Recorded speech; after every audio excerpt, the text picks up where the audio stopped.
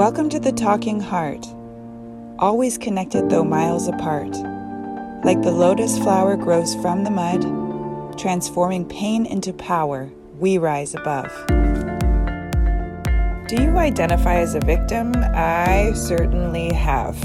And when you're a child, it's a lot easier to do that, especially if you're around adults that should be behaving better, that should know better, that should be emotionally mature, that should, but they're not. When you're a child and you're treated poorly and things happen to you, then of course you're going to feel like a victim because you're small, you're vulnerable, and you are a victim. But as you get older, you tend to hold on to that role, hold on to that old pain, and a lot of us get stuck in that victim role, which does nothing for us, for our future, for our growth. And the way to get out of that is to take self-responsibility. Take inventory of your childhood and everything that you've been through. Write down your biggest victors, because you're the victim, they'd be the victor, or your biggest bullies, or the people that scared you the most. Write it all down. Write down your inner child's perspective, the hurt and the pain that you've gone through, and listen to that, because that sucks for a child to have to go through that. Have compassion for that part of your life. Tell your inner child that you're sorry that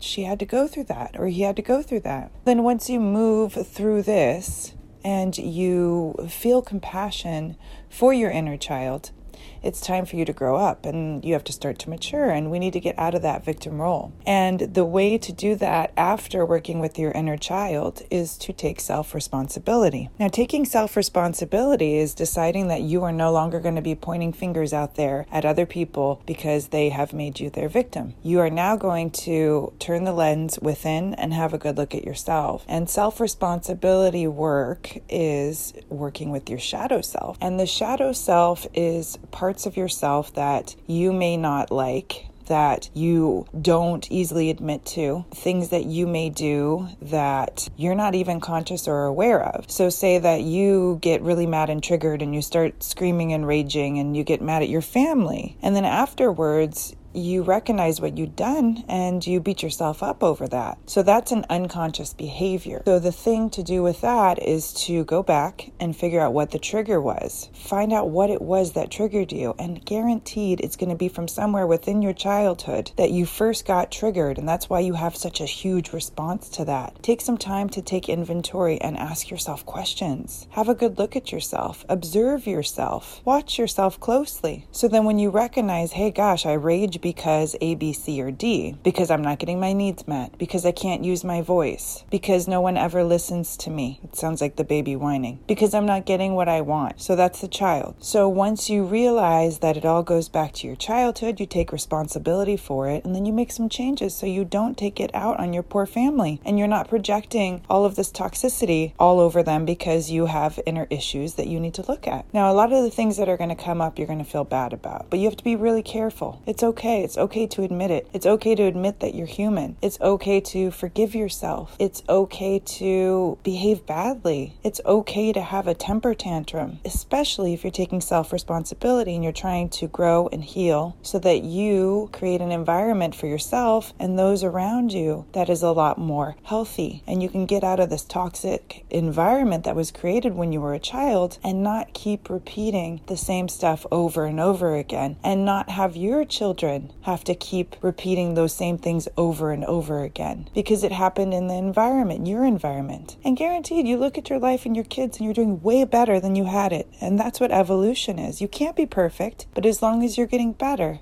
and then hopefully your kids will get better, and I know they will, and then their kids will be better. And before you know it, people will be kind and respectful towards each other, and they won't have so much inner trigger happening or inner turmoil. So doing this work is accepting yourself, all the good parts, your shortcomings, all the things, because we're human. We're all human. We all make mistakes.